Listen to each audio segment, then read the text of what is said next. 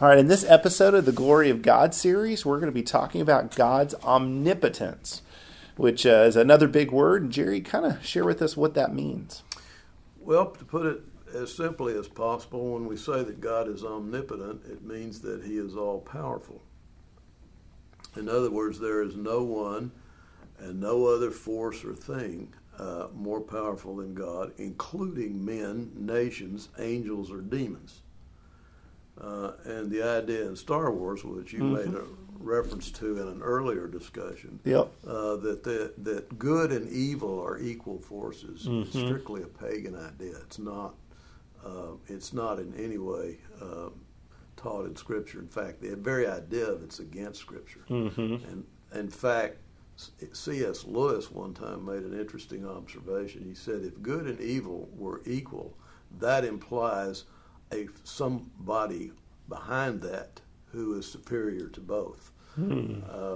So that can't be. That's an interesting observation by C.S. Lewis. But Genesis 1:1 is very clear.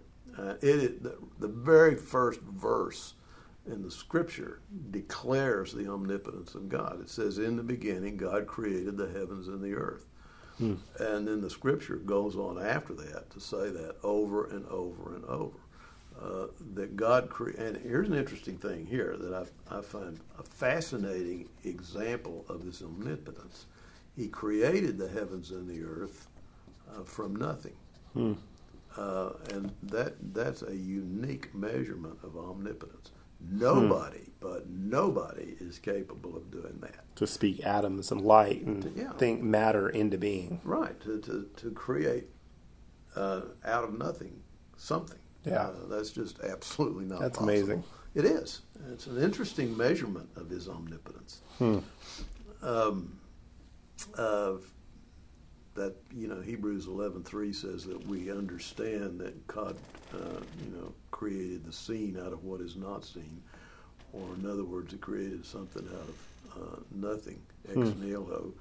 And Colossians 1:16 also in declaring again the deity of Christ. Colossians is a great book in terms of discussing the deity of Christ, but it says in 1:16 he describes Christ's omnipotence because Paul says, for by him all things were created, both in heavens and on earth, visible and invisible, whether thrones or dominions or rulers or authorities. All things have been created through him and for him. And there's an interesting little statement in there when it says his creation involved both visible and invisible. Again, we're getting a picture of the uniqueness of his omnipotence because he created men and angels. Angels are spirits. And so he's created dimensions of existence that are beyond our knowledge or experience. I mean, it's quite something to contemplate that he has done that. And I think, again, it's another measurement of his omnipotence. I think one of the things that I think about with God's omnipotence is we sometimes equate God, if God is really so powerful, then blank would happen. I think my kids, I go to the store with them and they think, wow, Dad has all this money. So if I want this toy and Dad has all this money, I should get this toy, right?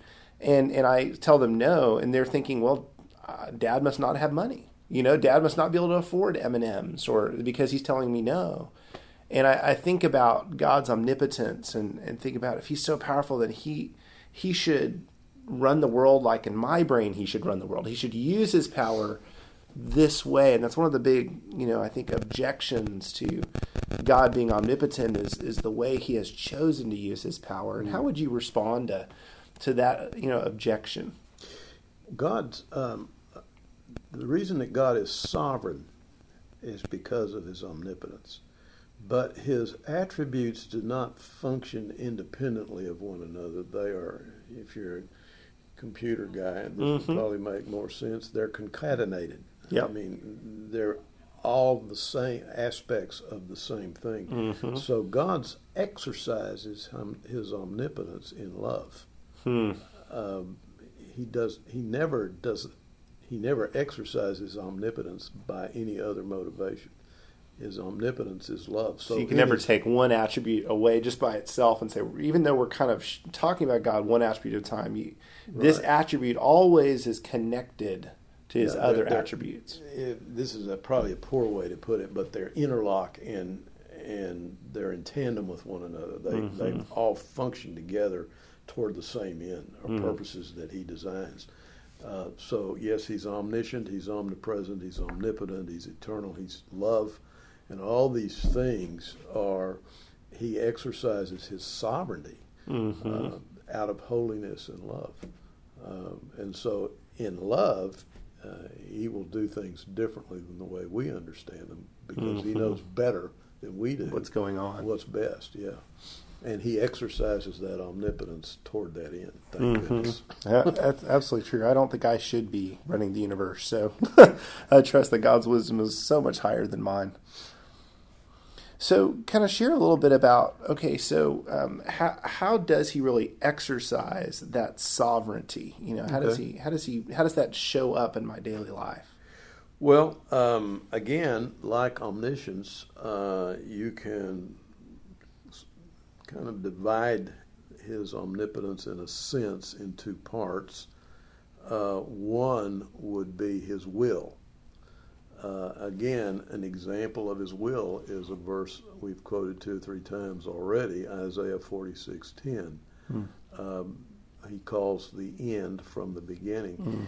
And, this gets into his omniscience and his omnipresence, but also his omnipotence. He accomplishes his will, even though he is dealing with billions of human beings who are in active rebellion to him, as well as demonic spirits, and yet he still accomplishes his will. In fact, ultimately, he oftentimes uses them to those who are opposing his will, actually uses them to accomplish it. Now there's a unique form of omnipotence that he does that. So one aspect of his omnipotence, is his will. The second aspect of it, by which he accomplishes his will, is his power. Jeremiah 32:17, 27, and 27. That's an interesting passage. Jeremiah 32:17 is actually a prayer by Jeremiah. And he starts his prayer by acknowledging God's omnipotence. He said, "Oh Lord, you have created the heavens and the earth by your outstretched arm, by the power of your outstretched arm." Now I'm paraphrasing it, I'm not reading it. And then he goes into his prayer after declaring God's omnipotence.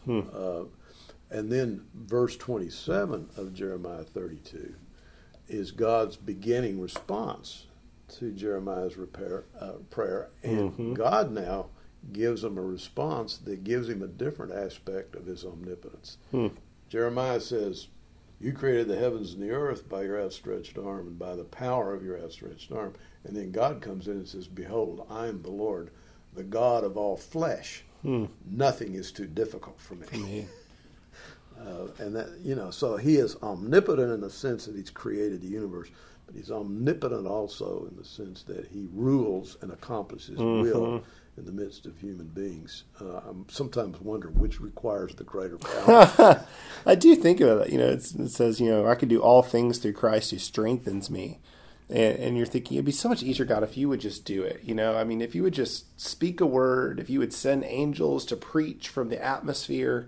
Surely all Arlington would turn to Christ if we had angels flying around preaching the word. So. You would think. And yet, for his wisdom, he has chosen to spend his omnipotence in strengthening his people to speak for him. And it's very interesting how God chooses to use his omnipotence around us. Well, and that's true. He is willing to partner with his people. In fact, when he glorifies himself through his people, he, first of all, and a good example of that's David and Goliath. Goliath is this huge guy. David's kind of small by comparison. Goliath's fully armored. He's 9'9". The Lakers would have loved him. He would have dunked. But what it is a picture of human weakness against human strength, but the human weakness is tapped into the omnipotence, the omnipotent power of God. Yeah. And so what happens is, David tells Goliath, after this is over, all Israel and all those around us will know that there is a God in Israel. So he is God, in the exercise of his power on behalf of David, glorifies himself. Yep. But what it also shows is that God is prepared to partner with his people in the exercise of his power. And that's quite exciting when you think about it. And that's what the gifts of the Spirit are. It's the omnipotence of God and the omniscience of God partnering with his people. Yeah. And I think there's all sorts of times where when we look at the numbers, like Gideon and his 300 and all these different battles all through history, that we don't have to look at the numbers on our side as long as we have God on our side. We will win whatever battle we're in because he's that powerful. Well, and one or two other things is the other aspect of his omnipotence that is the contrast in terms of his creation. Like, he's created the Rocky Mountains. He's created the Alps. He's created solar systems. He's also created roses and flower petals of delicate softness. And he also created you in your mother's womb. And now that's probably the most delicate work that he could do. And again, Psalm 139 talks about God knit me in my mother's womb. Well, that is a statement of God's omnipotence. But it's an omnipotence of intense delicacy and very detailed surgical movements. If you will. You have these huge mountains, and then you have these little flowers, and he's created them number one. But just in summation, nothing determines God's will except God, and no one determines his will. In that, back when we were talking about Moses interceding with his omniscience, Moses didn't cause God to determine to change his will. Nobody functions to change God's will. God alone determines his will. But the good thing is he does not exercise it arbitrarily. He always exercises it with love and a display of his goodness. And I think from our perspective, this is kind of that whole, God has always been, he's eternal, but we are immortal, and so we're inside of time, and all I really can comprehend is this linear time world that I live in. So I know from my perspective, it seems like we pray and then God responds. Whereas I don't really know how God thinks about it all the time, but there's all these times where it seems like Moses prays and then God changes, relents. And so from us inside of time, as we see the story played out, I think it is important to realize that God responds to us and responds with power to us. And the people pray, and Peter gets released from jail, and that kind of ebb and flow through time is something that we experience. I think when we're with him finally in glory, I think one of the things, if there's regret in heaven, and I don't think there really is, if there is, it is the regret that we didn't pray more in this time-space continuum, how much he was prepared to make his power available. And he makes that power available to glorify himself. Why does he want to glorify himself? Because that's what brings people to the light. We've been talking about measuring various ways of measuring his omnipotence. One of the great measurements of his omnipotence is the resurrection. Ephesians 1, 19, 20, he talks about, Paul is praying that you might have the eyes of your heart enlightened, that you might, that's verse 17 or 18, verse 18 of Ephesians 1, that you might know the hope of his calling, the riches of the inheritance of the saints in him, and the greatness of his power toward us.